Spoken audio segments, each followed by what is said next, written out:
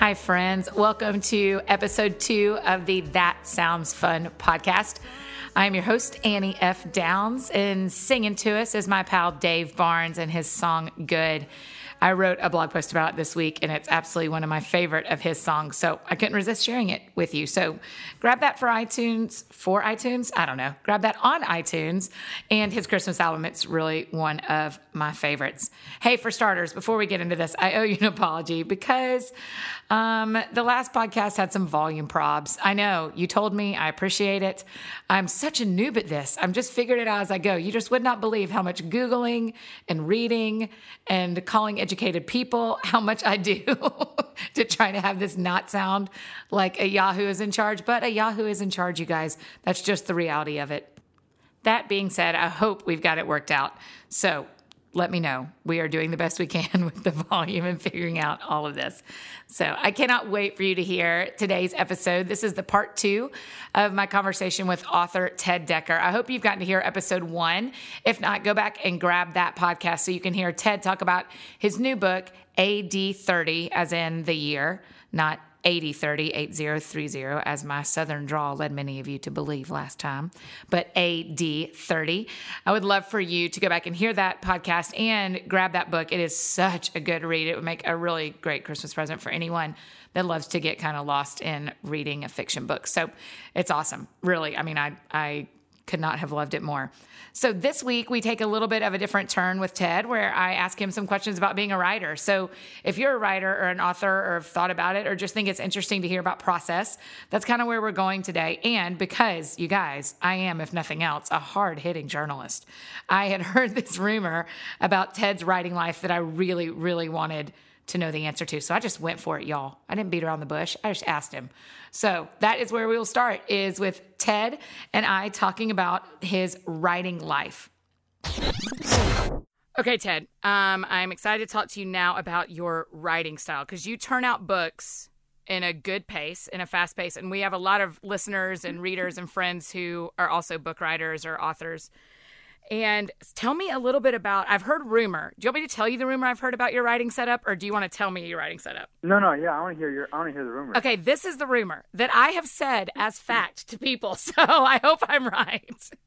There is a rumor in the writing community that you have a computer that has nothing on it except a Word or a writing program, and that it doesn't even have internet set up or anything, that it's almost like a glorified typewriter, and that is what you write your books on, and then you put it on a jump drive and you take it to a computer to send it off to people, but that you actually have a writing computer that is dedicated only to writing.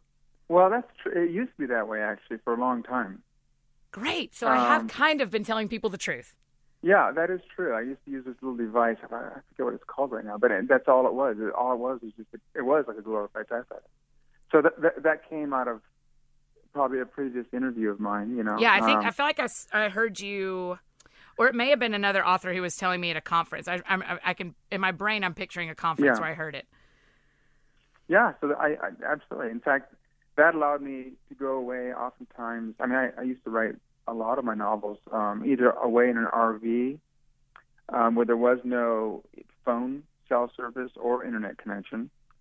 Or at times like to a monastery where they didn't allow computers. So I had this, device where I could just type. It was just a keyboard with a small screen, it's like a small computer, and I would just write, just nothing else. Yeah, so that is partly true. Now, of course, I don't. Now I go away and I turn off my internet, and I have a computer that isn't hooked up to the internet, but it has other stuff on it.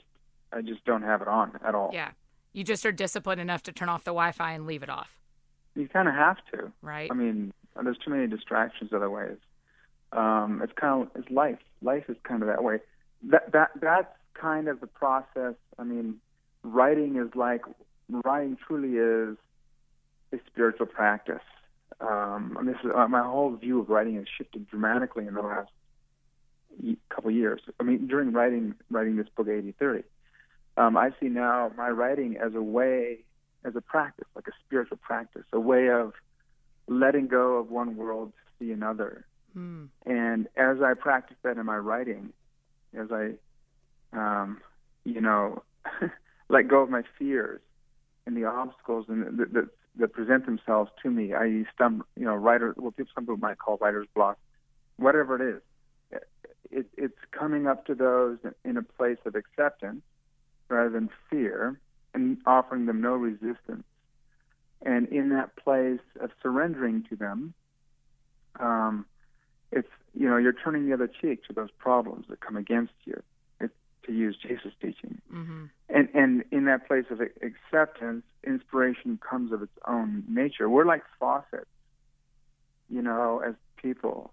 And the creativity flows out of us if the spigot is opened. And so, do you think that's true for anybody? Huh? Do you think that's true for anybody? You think anyone is that creative?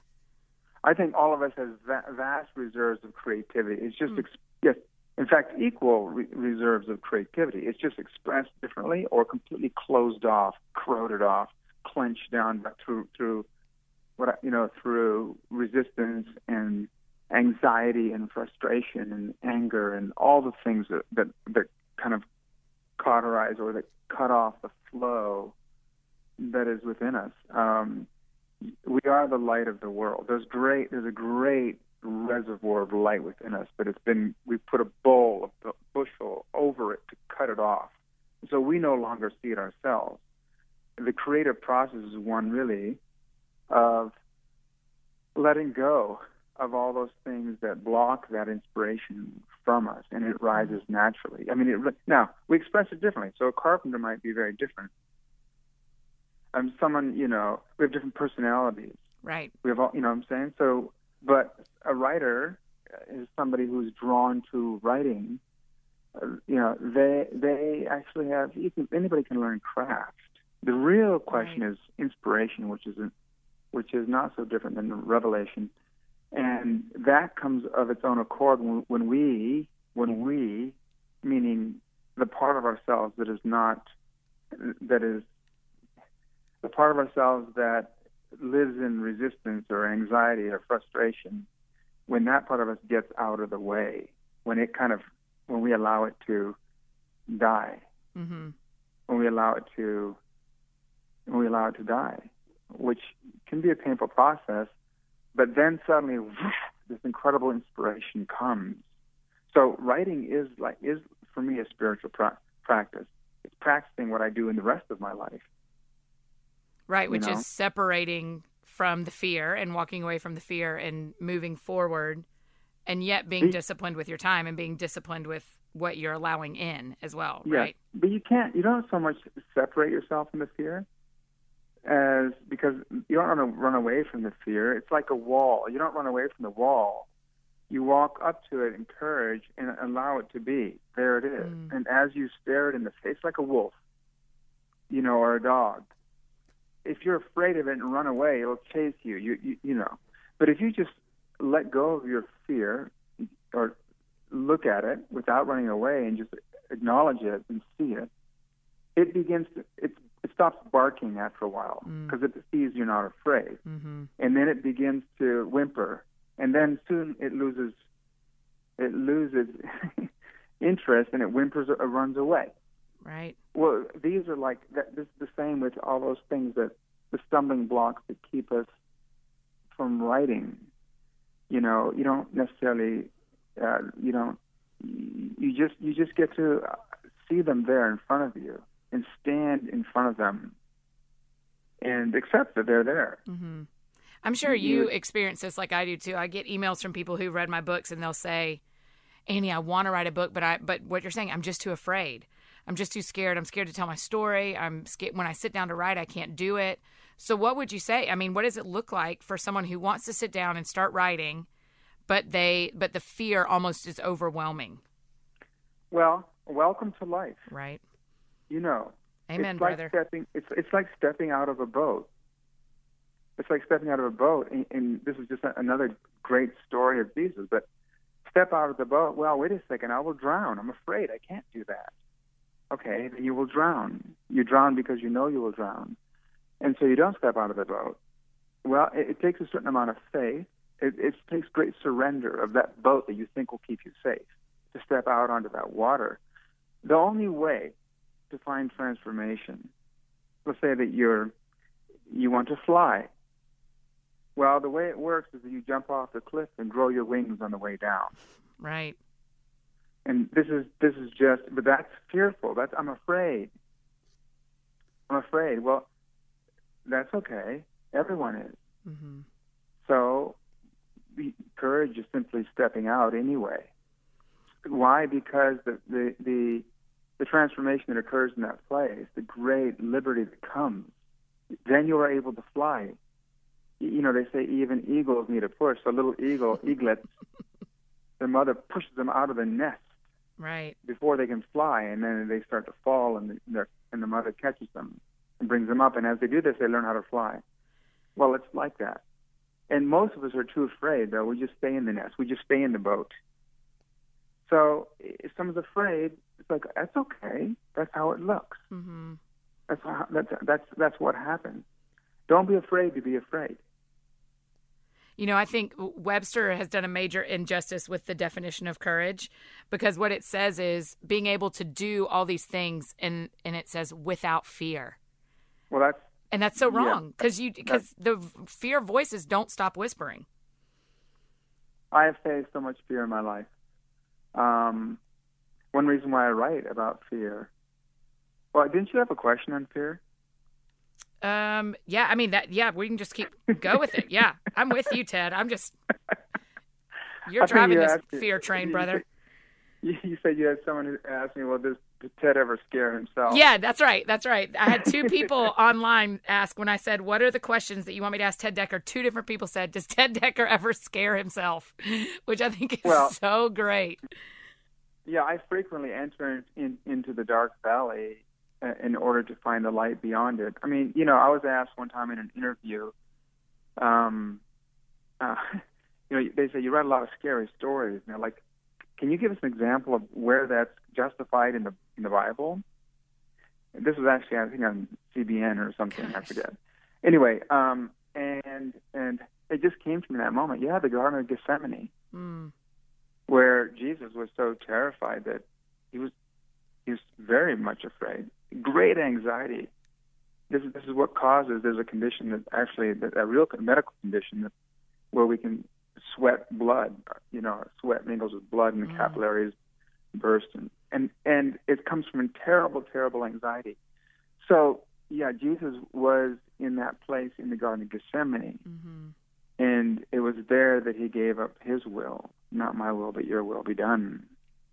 It was there that that was his final crucible, you know.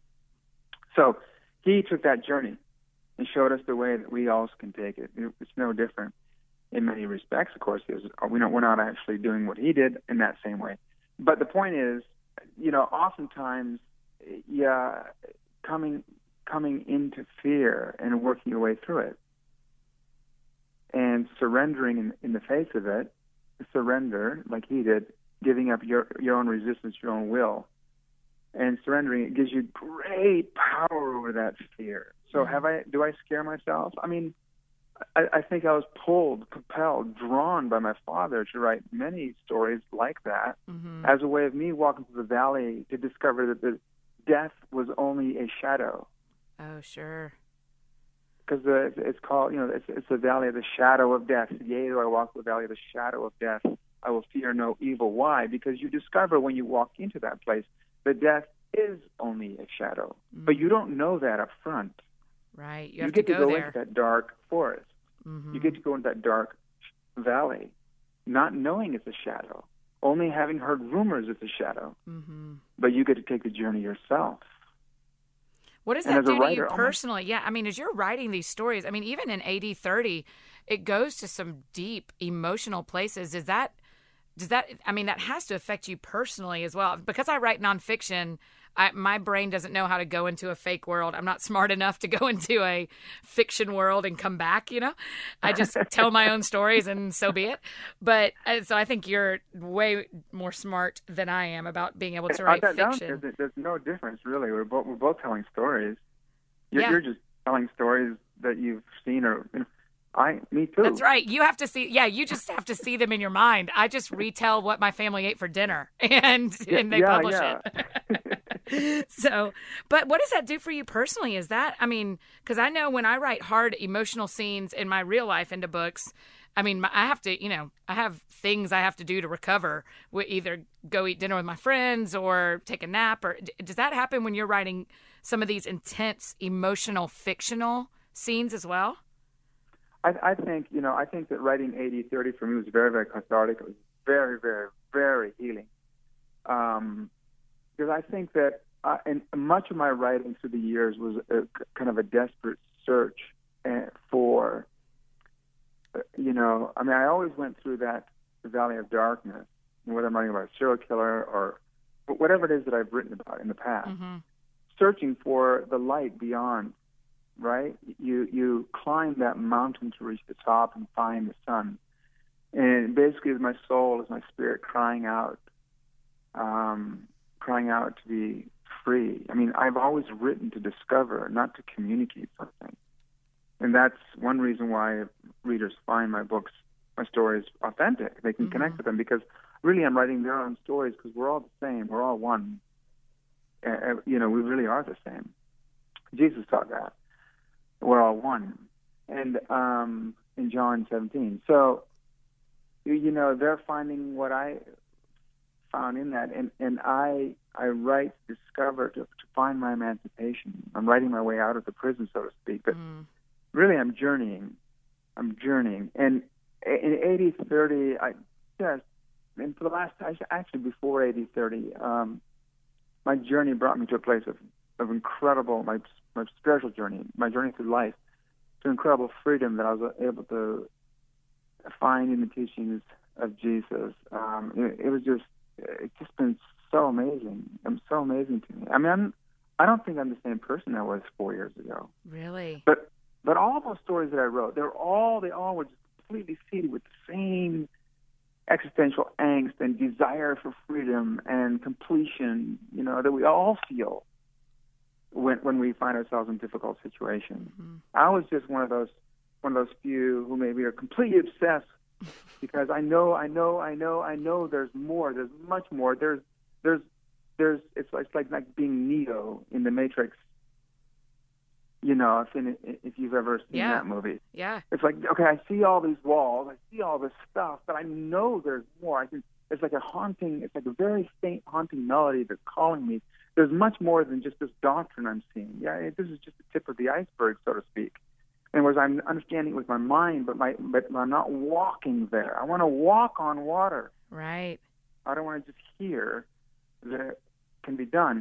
When I say walk on water, maybe not walk physically over my pool, but on the dark, troubled seas of my life, I want to walk over them. I want to step out of the boat, but I'm afraid, just like you. Help me. Yeah, I'll tell you what, Ted Decker, if anybody can walk across their swimming pool, I think it would probably be you. I actually think you'd be the one. Of all my friends, I think you're the one who's going to tell me, Annie, I walked across my pool yesterday, and I'll be like, not surprised. Well, I have a long way to go before I can actually step out on that water. But I'm learning to walk on the troubled waters of my life. Oh, my gosh. Yes. Yes. Oh, absolutely. It is. We're back on to Jesus now. We're supposed to talk about writing. No, well, isn't it the truth though? But I feel the same way that we can start. That everything that we do in our profession comes out. We're lucky enough that what we do in our profession, what we're paid to do, is really, like you said, the faucet flows out of our relationships with Jesus. Well, Jesus had a lot. The whole story of him walking on water is a story that mirrors what happens when we sit down at a computer to write a novel, or to write a story, or to write an article, or write anything that we're afraid of. We call anything we have like a block, where we feel insufficient or inadequate, and we have a fear. Well, the only way to write that is to write it. Is to step out of the boat. That you can only find faith in the place of uncertainty. You have to enter. You have to leave the shore of your old self and enter into this river of uncertainty to reach the other side of a new self. So uncertainty is the path. Man, and we just don't like it, right? I mean, human nature is, don't give me uncertainty. Show me the map and let me walk the whole map. Show me the end and I'll do it. That is absolutely human nature. That's our egoic nature. That's our flesh, where you call it whatever you want. That's the part of it that says, no, no, no, stay where you are. Be safe. Well, you can be safe and you'll stay in misery. It's the only, transformation. But let's get back to writing. Writing a novel or writing any book or embarking on any new endeavor in this way, it is stepping into those rivers of uncertainty. Only there can you discover faith. Right. Only once you're willing to get in the thing. Yep. Yeah. Faith is, faith is discovering the certainty of things unseen, which begins with complete uncertainty. So it's the evidence of things unseen. But you discover that evidence only as you experience it. Yeah, and I'm almost interested to go home and look on my bookshelf and separate the books that I feel like were written for the author to discover and the ones who are trying to communicate with me. Because as you said, if the authors who are trying to figure things out as they go, I feel like I know them. I feel like I'm on the journey with them. And the ones who are just trying to communicate with me, I feel like they're my teacher. Yeah. So that is so interesting. That's true. This is what's so cool about Jesus, is that he showed us the way by taking it.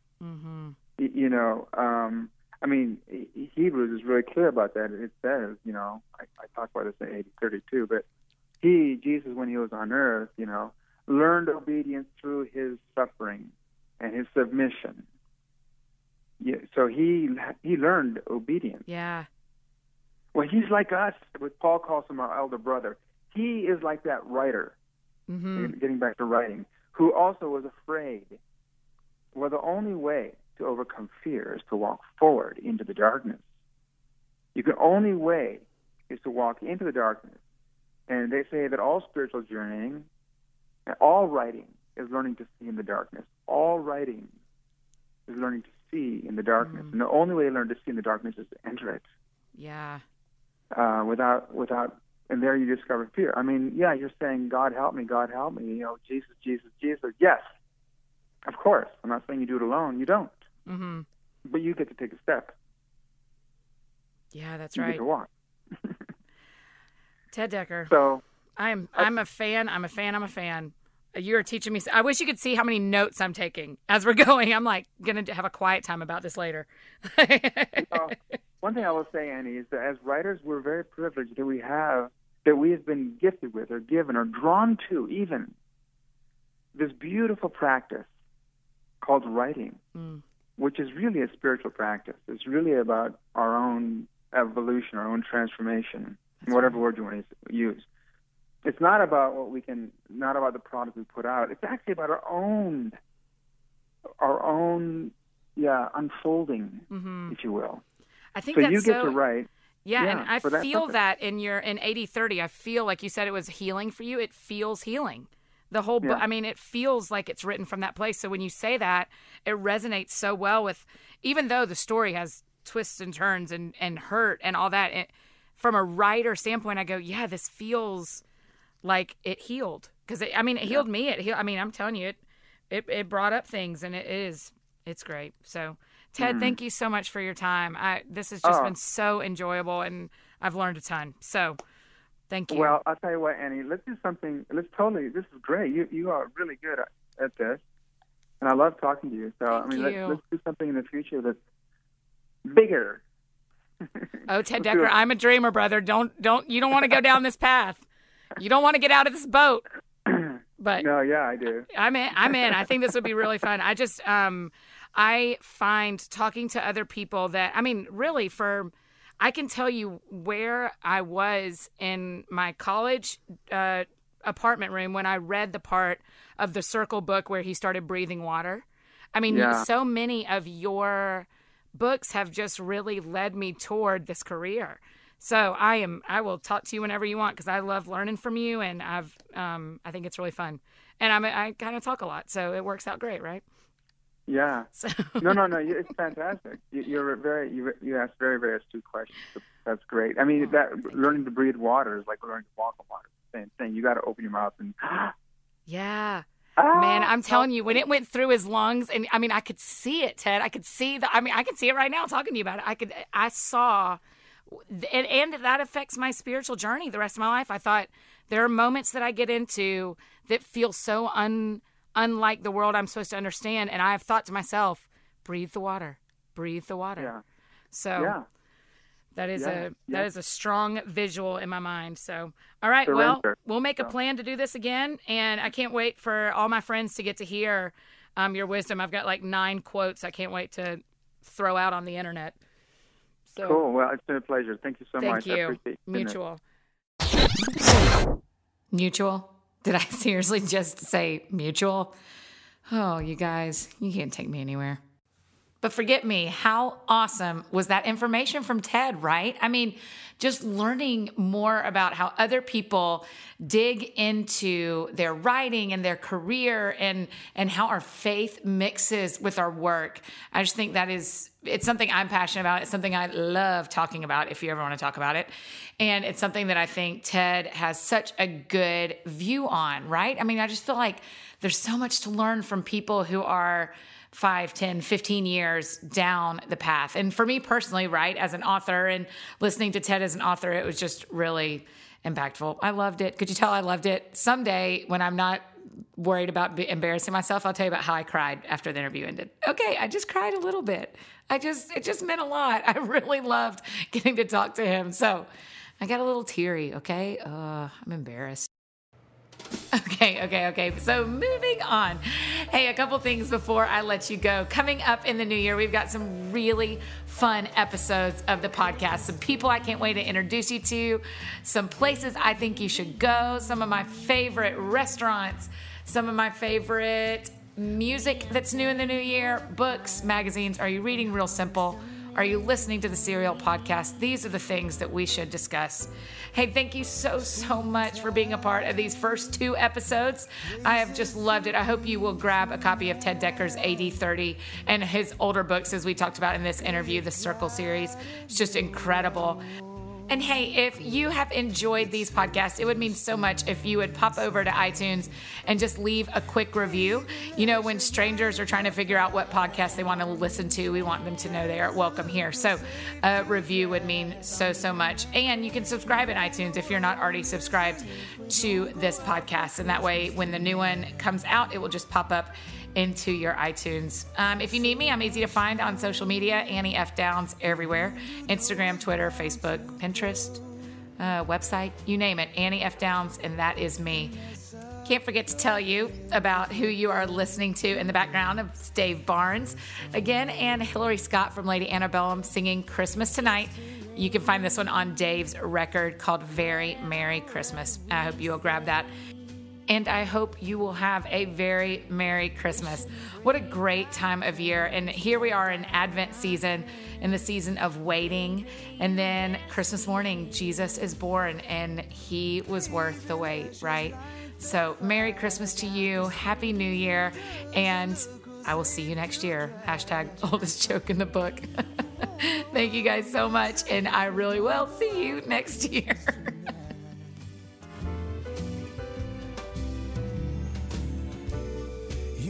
Looking too good to share, and maybe our friends won't